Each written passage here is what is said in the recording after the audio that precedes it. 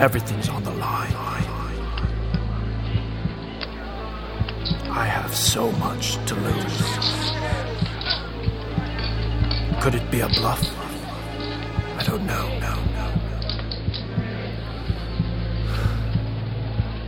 But all I need is the 8 of clubs. Go fish, Sally.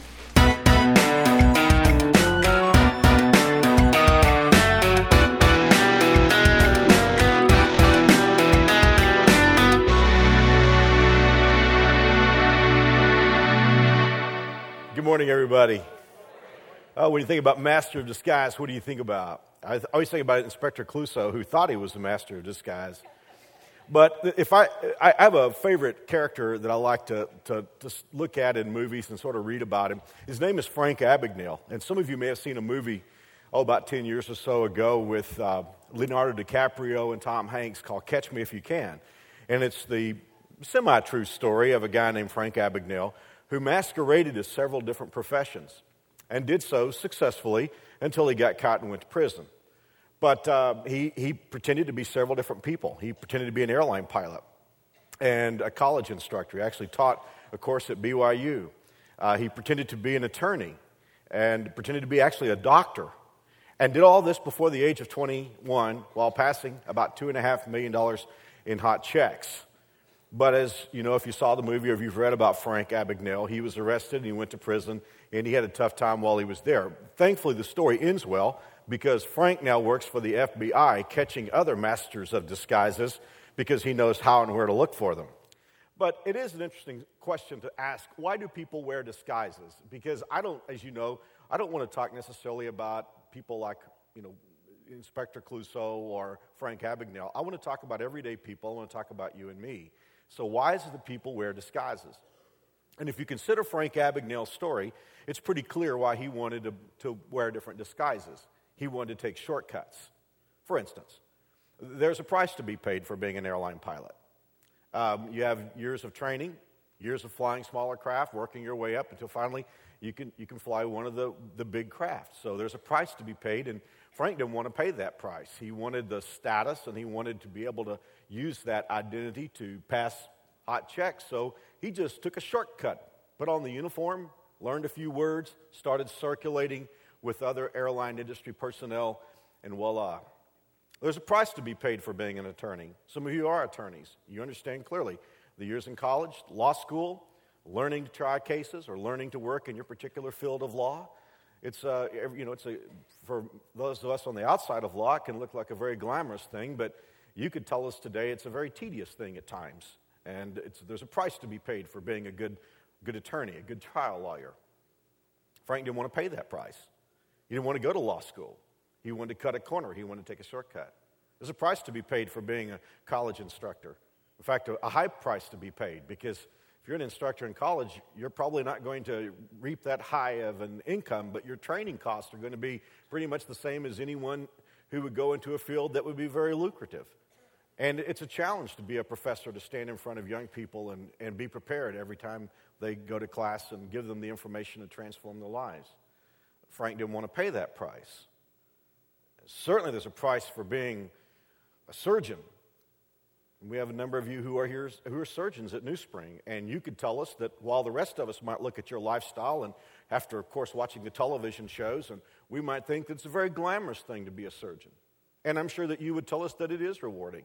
But you could also tell us about years of college and med school and internships and residencies and nights without sleep and having just about every night of your life interrupted with a call. You could tell us that there's a high price to pay for being a surgeon. Frank didn't want to pay that price, and so he cut a corner. He took a shortcut. And that's the reason why we wear disguises. I was watching television the other day. Let me back up for just a moment. Forgive me for breaking a sentence, but Carfax intrigues me. I think Carfax is a great thing. Anybody who's gone out to shop for a used car, you appreciate Carfax. It's a web-based service where you can put in the VIN number, the vehicle identification number of an automobile, and search its history, track its history. What maintenance was done on this car? Was it a flood car? Was it an accident? How many accidents? What was repaired? And you can learn the history of an automobile so that you're not blindsided, so that you don't accidentally buy a lemon. Well, to pick up my story, I was watching television the other day, and I saw that there's now a similar service for people who are dating. You can do a background check. You can do a Carfax on the person you're dating. Why do we have to do that? Well, simply put, everybody's looking for a person of integrity, right? You want a man or a woman who'll tell you the truth. You want a man or a woman who is what they claim to be. But there's a price to pay for that.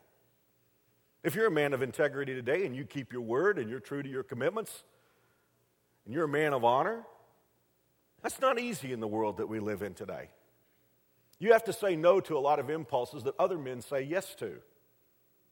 There's a lifestyle that goes with that. There are hills to climb with being a man of integrity. If you're a woman of virtue, if you're a woman of truth, if you're a woman of character, if you're a woman of strength. Ladies, let me just take a moment to say this. In the 80s and 90s, we were taught that a strong woman is a woman who presses and gets her way. That's not a strong woman. It's not a strong man.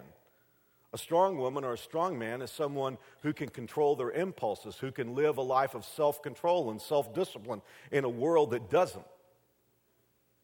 There's a price to be paid to be a woman of character and virtue. And there are just quite simply people that don't want to pay that price. They want to cut a corner, and if you're looking to date them, they will put on their Sunday best. No, I guess that's an ancient term, but they will put on their best facade. Their energy. Let me ask you a question. Have you ever met anyone whose energy all went into the facade? There was no personal development going on underneath. They didn't work on their inner character. All their work was in the image because they're trying to take a shortcut. A shortcut to gain advantage, a shortcut to gain favor, a shortcut to gain perhaps financial advantage. But somewhere along the line, this person became a master of disguises. A con man, a con woman. Does anyone come to mind when I ask that question? So you mean like my first husband or my first wife? There's a distinction I want to draw right now because this is a really big distinction. I think a lot of us may not go this far to make this distinction, but I think this is going to be helpful for us. There is a difference between having an inconsistent life and being a con artist, a master of disguise. See, I don't think a lot of us think that. For instance, let me just say this. All of us here today, there is a gap between what we say we believe and how we live, right? There is in my life.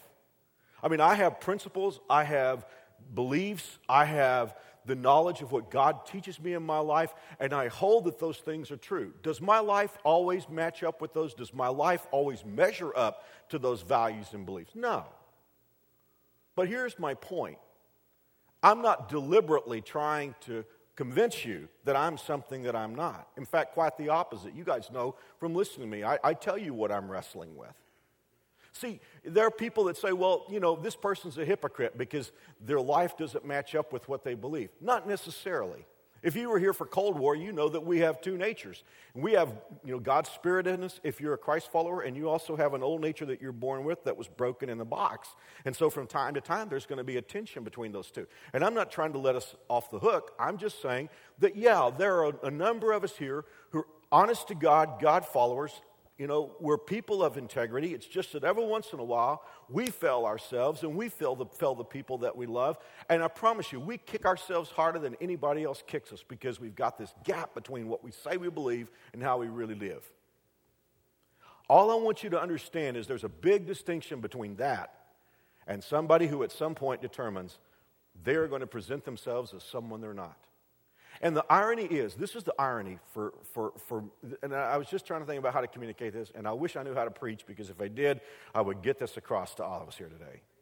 The irony is, we tend to try to be someone we're not, to present our best before people who don't matter that much, and we tend to be the wrong person with the people that matter the most.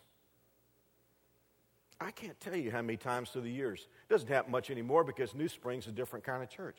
But I can tell you through the years, I've had kids tell me, Mark, my mom and dad are just very different people when they're around Christ followers than they are the rest of the week. Dad screaming at mom and dropping F-bombs on the way to church, but then as soon as he gets out of the car, he's waving and smiling at everybody. Yeah. Well, let me ask you a question. What difference does his life make to the people that he's waving and smiling to? The difference that really matters is the person in the back seat.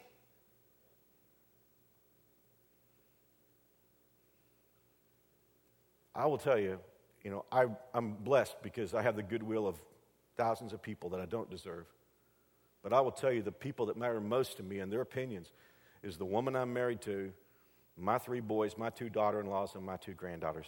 Those are the people who matter most. It's what they think, not the crowd. But there's someone that matters even more than that. And whatever you are and whoever you are with the people in your life, there is one person with whom you must be real. Because your eternity hangs in that balance. Where you go 5 seconds after you die depends on where you real with this person, and that person is God. And by the way, wouldn't it be a foolish thing to be a phony in front of God? Because the Bible says, we saw this in a talk a few weeks ago, that everything is naked and exposed before God. But it's so important that we are who we are with God. When I think about master of disguises in relationship to God, one person comes to mind more than anybody else. His name was Judas, and he was one of Jesus' 12 apostles or disciples. When Jesus picked his posse, which really became the first church, he picked 12 guys, 12 pretty much ordinary people. And 11 of these 12 changed the world. But one of them was a disaster. Literally, he sold Jesus. Toward the end of Jesus' ministry, he had so upset the religious apple cart that they had put a price on his head, a bounty on him. And they said if anyone knew where Jesus was, they were to turn him in. And unbelievably, one of Jesus' own, Judas, went to the chief priests and said, how much will you give me? How much money will you give me if I bring him to you, identify him for you, and basically turn him over to you? And they said, we'll give you 30 pieces of silver. And Judas said, done. What do you think about when you think about Judas? Man, to me, he's the lowest of the low. I think about Osama bin Laden or Attila the Hun or Joseph Stalin or Lee Harvey Oswald. I think about all the worst people I can think of in history. But the irony is, if you could have seen Judas 48 hours before he betrayed Jesus, my guess is that you and I would have liked him. I think we would have been attracted to him. In fact, if we had met Jesus' disciples and we'd gone and we'd shaken hands with each one of them, spent about 5 or 10 minutes interviewing each one of them, my guess is we would have said, those are pretty ordinary guys, but that Judas dude, man, he impresses me. There's a guy who's going someplace. Let me throw 7 things at you real quickly. By the way, I always get nervous when a minister's got 7 points, all right? These will be quick. You see, I think every once in a while people begin to put in the spiritual dipstick to check and say, what's my relationship with God? How can I measure my relationship with God? Well, I got this box checked and this box checked and this box checked, so therefore I must be okay. Well, let's look at some boxes that Judas checked. First of all, Judas had a good upbringing. All the other 11 had come from a place called Galilee. Galilee was the wrong side of the spiritual tracks. It was not a real religious place. It was not a real spiritual place. Judas had come from Judea, from Judah, from the part that was considered the holiest part of the land. It was the place where the best synagogues were, the best schools were. The godliest people, so-called, most religious people, lived in Judah. And the people of Judah sort of looked down their noses at people who came from Galilee. In fact, when it was announced that, even though Jesus was born in Judah, in Bethlehem, but when it was announced that he came out of Nazareth, someone asked, well, can anything good come out of there? Because it just wasn't a great place to come from. In modern day terms, we would say that there aren't too many churches in Galilee, not very many Sunday schools, not many religious people. It's not the Bible Belt. Judah was the Bible Belt. And Judas was the only one who came from there.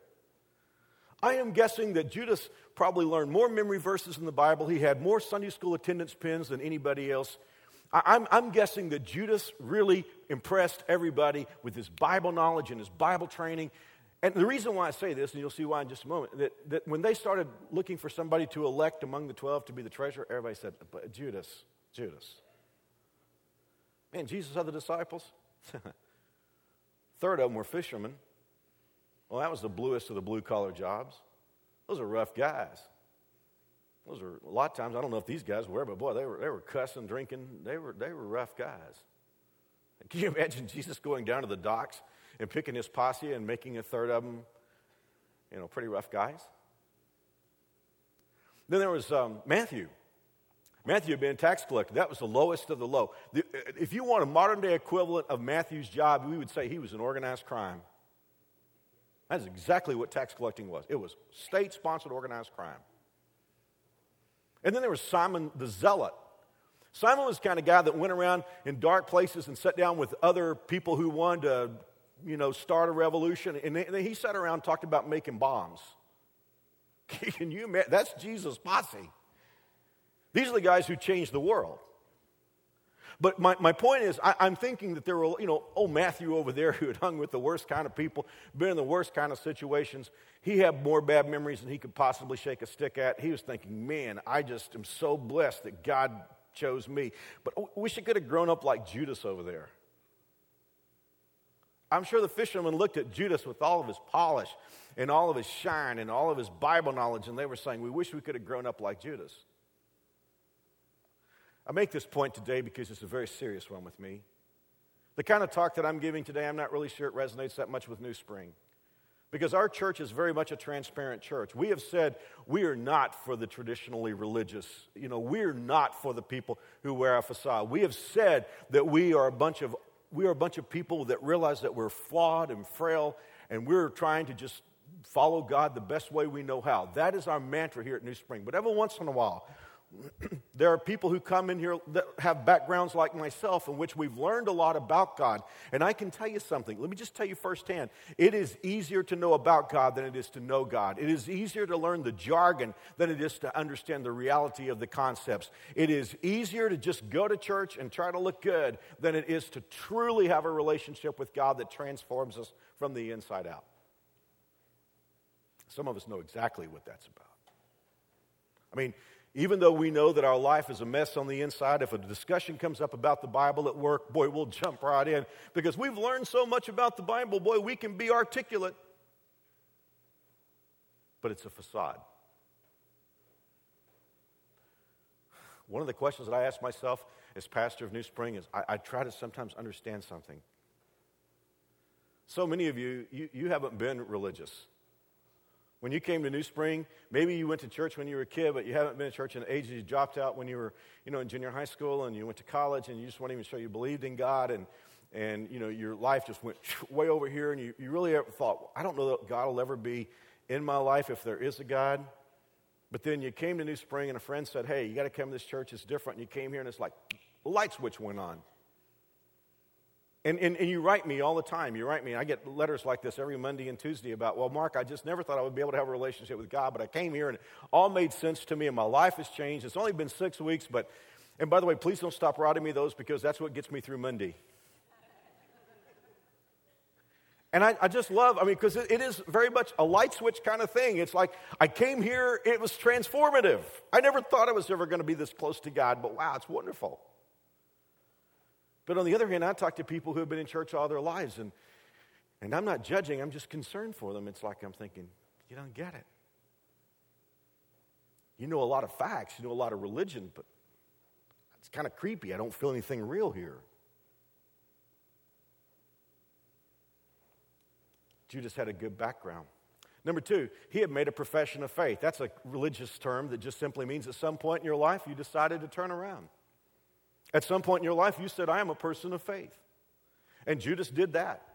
Some of us have done that by walking forward in a church service. Some of us have done that simply by, confessing to people, telling people that we have a relationship with God. Judas did that. Number 3, Judas was baptized. We're getting ready for baptism. Our annual baptism ceremony was called Watermark, and it's awesome. And we ran out the Hartman Arena, and we just had one service that weekend. Last year, 300 people went public with their faith. And when you're baptized, what happens is when you go under the water, you're saying the old me is dead, and there's a new me that has come up out of the water. That shows resurrection. It depicts not only our change, that we were dead, but now we're spiritually alive. It also shows everybody that we're identifying with Jesus, who died, who was buried, and who rose from the grave, and all our hope is in him. That's what we're saying when we're baptized. But baptism does not make you right with God. Every once in a while, someone will say, well, Mark, I was baptized as a child, so therefore I'm right with God. First of all, there are no children baptized in the Bible. Nobody started doing that till the 4th century. Baptism is something that you do after you put your faith and trust in Jesus. It's not something your parents can do for you. It is your personal story. It is going public with your faith, not your parents' faith. But it is like a wedding ring. You know, a wedding ring does not make you married. Baptism does not make you God's child. We don't wear wedding rings to get married. We wear wedding rings because we have become married. It becomes an external, tangible, visible symbol of an internal, intangible, invisible change. It's going public with our faith. But you know, here's the thing. A person could wear a wedding ring before they got married. Be kind of creepy, but you could do it. A person who'd never been married could wear a wedding ring. There have been people who've done that. Just as a person could be baptized who had never really had any internal change. That happened with me. When I was a very small kid, I just sort of did what I thought was the good thing to do, but I didn't really have a change in my life. Judas was baptized. Judas was a disciple. Disciple, let me just unpack that term for you. If it's a religious term, it just simply means a learner. For 3.5 years, Judas heard every sermon Jesus ever preached. He heard the Sermon on the Mount. When Jesus said, what does a man profit if he gain the world and lose his soul? Judas heard that. He heard every message Jesus preached. I make that point because every once in a while someone will say, well, Mark, I listen to your preaching, I listen to your sermons, and I know I must be okay because I listen to your sermons. Thank you for listening. But my sermons can't get you into heaven. They can't even get me into heaven. Actually, the only thing about my sermons is they scare me because I've always had this horror that I'm going to stand before God and God's going to say, okay, Mark, your judgment's going to be based on your sermons. How'd you live up to them? It terrifies me. On top of that, Judas saw every miracle. When Jesus turned water into wine, when he walked on the stuff, Judas saw it. Number 5, Judas actually had a position in the first church. The disciples really constituted the beginning of the church. And when they elected an official to keep the treasury, to keep the money, they elected Judas. I remember many years ago, in fact, this was when I was very young. I was a pastor of a church in Houston, associate pastor. And one of the jobs that I had was overseeing all of our student ministries. And there were a number of young students at University of Houston that liked to just go with me and talk to people. In fact, it's amazing how many of those guys are pastors now around the country. But I remember there were a group of them that went and talked to a fellow, and they said, Mark, we've talked to this guy, but we really can't get through to him. He's going to have surgery to have his voice box removed, and we feel like if you could go talk to him, then maybe he would get it. So I went to the house a little while later, and by that time they weren't there. And so I went the following Monday, I believe it was, to the hospital. Got there just before they wheeled him into surgery and held his hand, had a prayer with him, but we really didn't have a chance to talk. It was several weeks later when this man was back at his house that I went over to see him. It was actually breakfast time. I still see it in my mind. He was eating breakfast. And I said, let me just talk to you while you eat. And so I did. And his voice box had been removed by this point, and he had an electronic device that he would lay up beside his throat, and it would pick up, I guess, the impulses of his throat, and there would be sort of a mechanical representation of the words. It took me a while to get to where I could understand what he was saying, but after a while I could. Finally, at the end of our conversation, I asked him, I said, do you have a personal relationship with God? And I remember he said, no, I don't. So I said, well, would it be okay with you if I share with you how that you could have a relationship with God, which is what I do in all my messages pretty much. And then I said, would you like to pray with me to receive him like I do at the end of our services? And he said, yes, I would. And I can still remember as he laid that mechanical device up beside his neck and he called on God to be his Savior, prayed with me.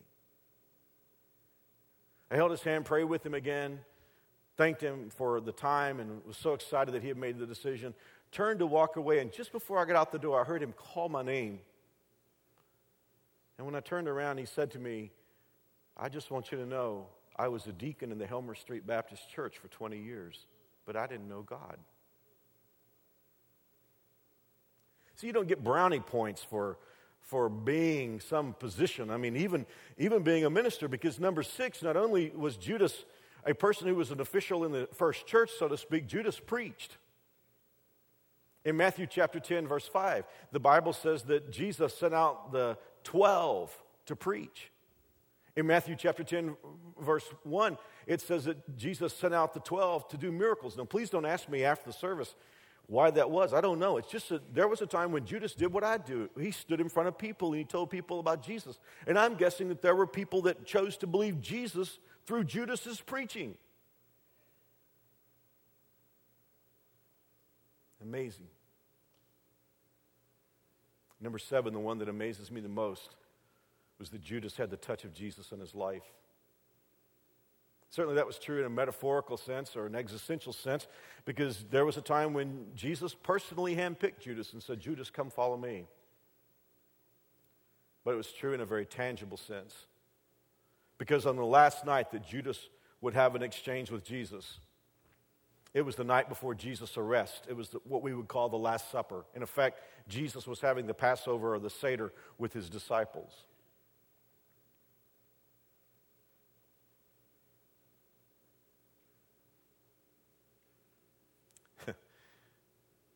The disciples had been arguing over who was the greatest. It didn't matter, because they were all, as the Bible says, unlearned and ignorant men. What difference does it make who's the greatest among unlearned and ignorant people? But they've been arguing over who was the greatest. And they got in there that night to have the Last Supper with Jesus. And as I've shared with you before, we all have this idea from the painting that they all said that this long table and Jesus sat in the middle. But, that's not the way it was. People didn't eat at tables back then. They ate lying on the floor on mats in semi-reclining positions. They'd have their head, in one hand, and they'd eat with the other hand. Now, I want to be as genteel about this as I possibly can. But if you're lying in a group of people, 13 people in this particular case, in a room like this eating, somebody's feet are going to be in your face. It's really important that they wash feet, especially 13 guys. Been walking in hot Mediterranean roads. Now, it was the job of the lowest servant in the house to wash the feet, but the disciples didn't have any servants. So if there were no servants, it was the job of the least important, sometimes the youngest member there, but whoever was the least important person would be the one who would have to wash everybody else's feet. Well, disciples weren't looking for the least important. They were looking for the most important. And I'm thinking it went like this. There were guys saying, you know what, I may not be number one, but I'm sure not last. And so it was just kind of a standoff. They were all just looking at each other with dirty feet. And in one of the most beautiful stories in history, the Son of God, the creator of the world, the one Colossians 1:17 says holds everything together, got up, girded his robe, got a basin of water and a towel, and the Son of God went around and started washing these fishermen, bomb makers' feet. The moment that I'm concerned about right now was the moment when Jesus came to Judas. Because at this point, Judas already had the 30 pieces of silver in his knapsack. What was he thinking when the Son of God reached down and took his foot in his hand? Wouldn't that have been a good time to say, Lord, I have really, really screwed up? But not even then. You know why? Judas was worried about what the others thought. He knew Jesus knew who he was. Jesus already said, one of you is going to betray me. Judas knew Jesus had supernatural power. I don't know if he knew he was God, but he knew he had supernatural power. And for Jesus to just look around the room and say, one of you is going to betray me, Judas knew Jesus knew who he was. But it was the fact that the others didn't know. Man, Judas was so clean cut, he was so much the perfect guy, that even after Jesus said, hey, one of you is going to betray me, it's the one that I dipped the bread into the sop with, the rest of the disciples, when Judas got up to leave after that, they just figured Judas was going to run some errand for Jesus. They just could not believe it could be him. And Judas loved that. He loved the fact that others thought highly of him. Even if Jesus knew what he was, he still wasn't going to break the mask. There were 2 meals that night. There was the Passover meal.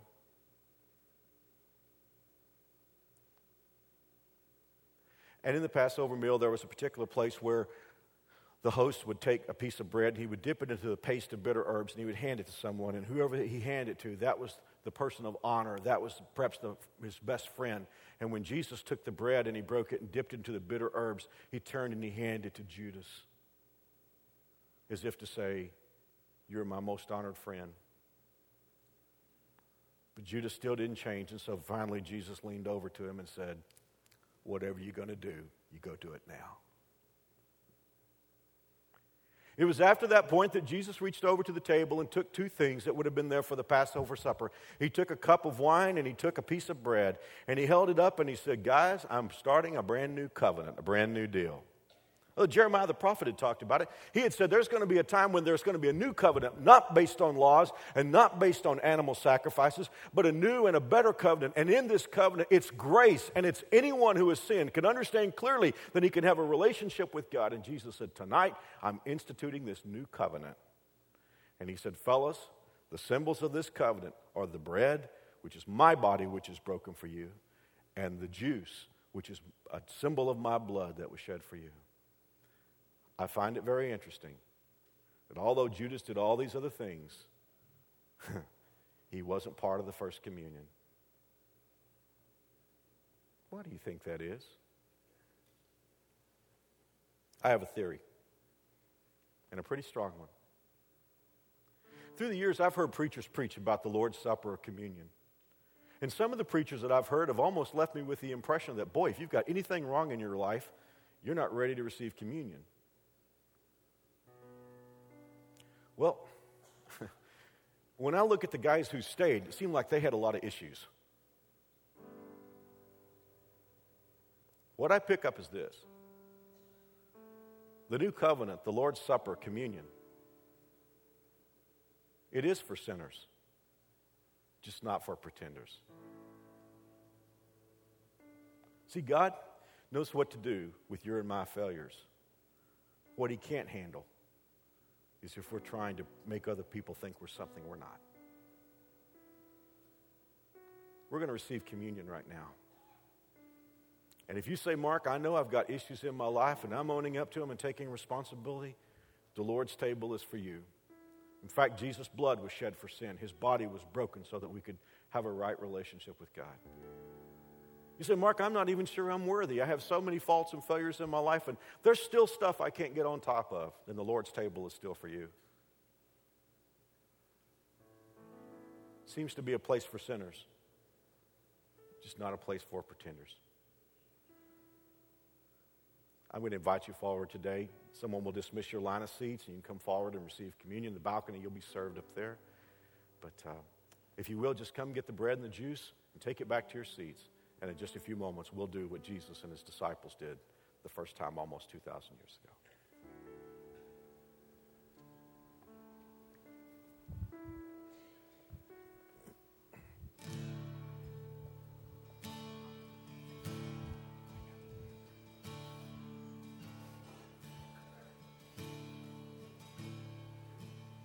Take these hands and lift them up, for I have not the strength to praise you near enough. For I have nothing without you. Take my voice and pour it out.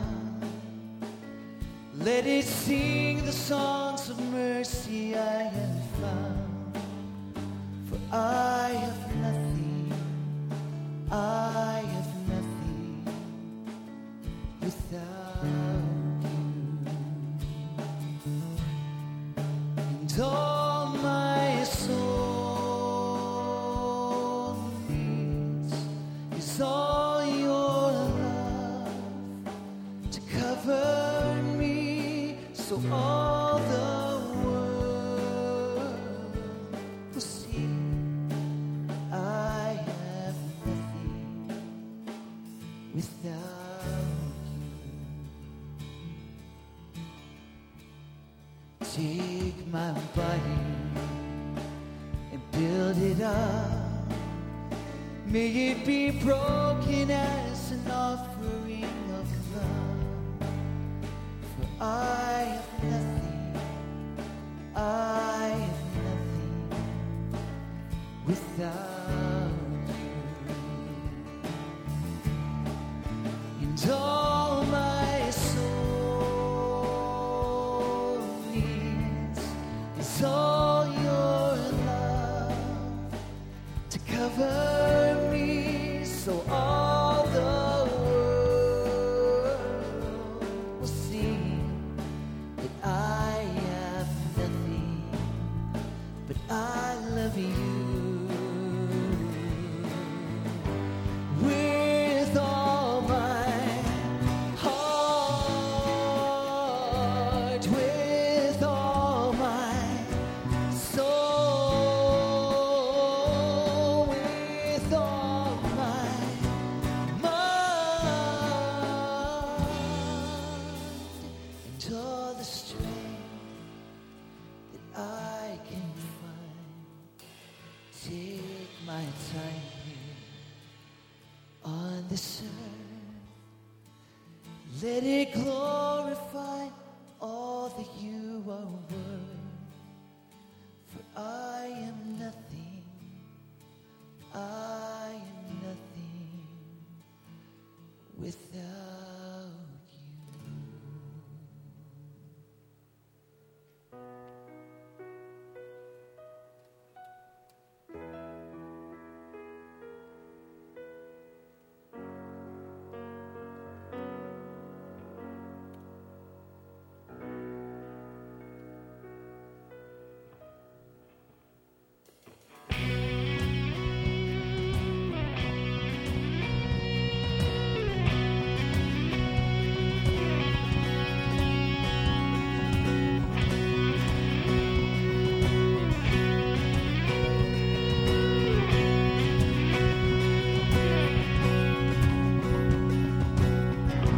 At the cross I find the beauty of your matchless grace.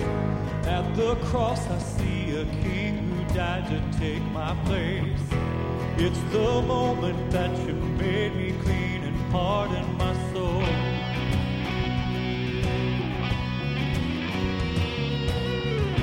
Amazing grace that I would be allowed into your throne. Not by my own will, but solely by your will alone. I'm unworthy of this love you are showing to me. I see my desperate need. The beauty of the cross is that there's one who has redeemed my soul. The beauty of the cross is that I'm finally free and letting go. The beauty of the cross is that your grace has found me just as I am.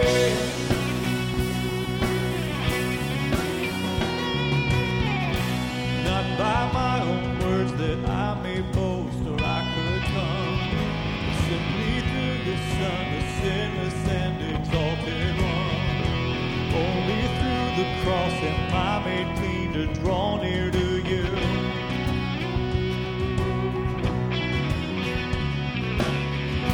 Say so that you would receive all glory to your name.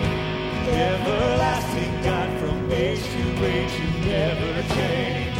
A true love story remains for all eternity.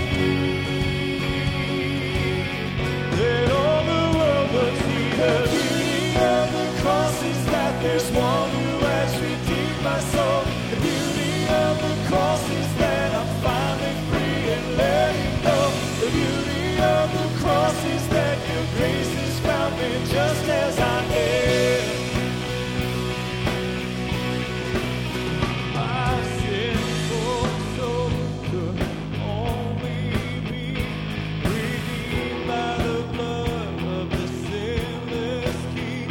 So you came to the world that you had made, conquered sin on the cross, and you rose from the grave.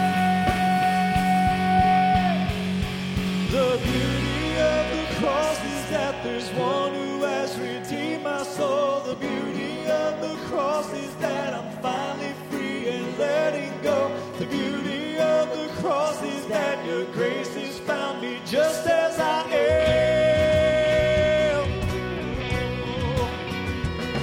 The beauty of the cross is that there's one who has redeemed my soul. The beauty of the cross is that I'm finally free and letting go.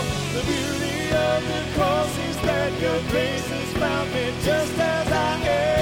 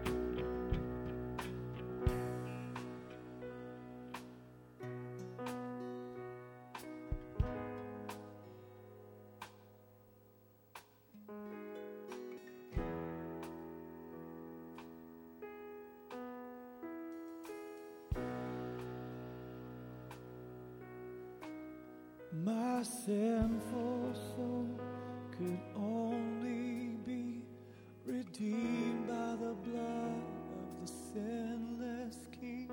So you came to the world that you have made, conquered sin on the cross, and you rose from the grave.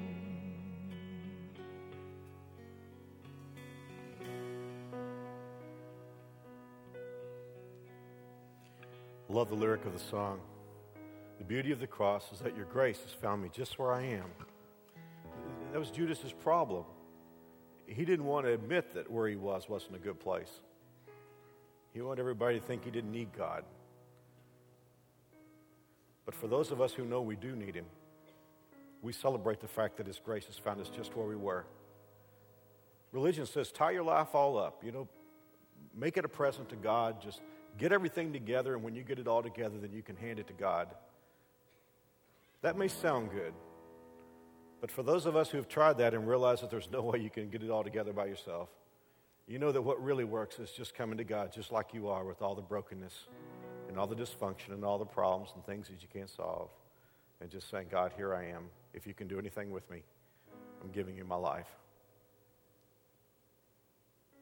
If you've experienced that, I ask you to join me by eating and by drinking. Well, Judas' story didn't end well. He let his pride drag him into hell.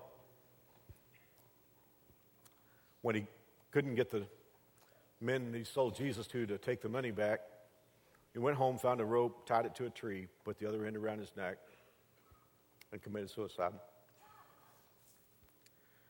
You guys know I have a vivid imagination. In my mind, I always think it didn't have to end that way. Because you and I know God well enough to know that if Judas had had a different way of dealing with things, his eternity would have been totally different. In my imagination, I always think about that scene where Jesus is with the disciples on the beach after his resurrection.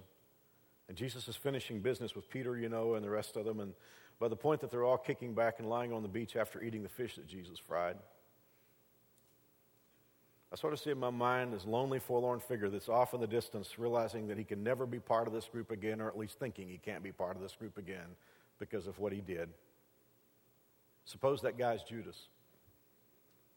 But imagine, if you will, please, that there was a moment where Judas, just overcome with what he did, got up off his feet and ran to where Jesus was and fell at Jesus' feet and threw his arms around Jesus and said, Lord, I'm so sorry I sold you. You and I both know what would have happened at that moment. The very one Judas sold would have reached down and pulled his head to his chest and hugged him and said, Judas, I forgive you. That's what would have happened if Judas hadn't let his pride drag him to hell. That's the problem with pretenders. They're so worried about breaking the masks that they're never willing to be who they really are with God. In every service at New Spring, just about, I always offer people a chance to pray a prayer to invite Jesus into their lives. And maybe it's you today. Maybe you're thinking about this and you're saying, hey, you know what? I'm ready to be open with God. I'm ready to just have things right with God. If it's all a gift, and if it's through God's forgiveness, and if it's God taking me just where I am, I can sign on for that. Well, I want you to, I'm totally unimportant. God wants you to. And I'm going to pray a prayer, and it's not that I have some kind of magic formula or magic words. It's just, this is a prayer that just says yes to God. It's what you believe on the inside that matters. The Bible says, whoever confesses with his mouth and believes in his heart is saved. The Bible says that we are made right with God by believing in our inner person. That was Judas's problem. His inner person never believed. But if that's you and you're ready, I'm going to ask you to pray with me. In fact, if we could all just pray for a moment. But for those of you who are ready to pray this prayer with me, you just pray. You don't have to pray it out loud. You can just pray it silently in your heart. But what matters is that you're calling out to God. Ready? Here we go. Dear God, I know I'm a sinner. I admit it.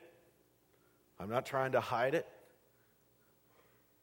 I'm not blaming someone else for it. I am a sinner. But I believe Jesus died for me. I believe his blood paid for my sin. And I do believe that he arose from the grave. Today I'm asking you to come into my life. Forgive me and make me God's child. Thank you for keeping your word to me. In Jesus' name.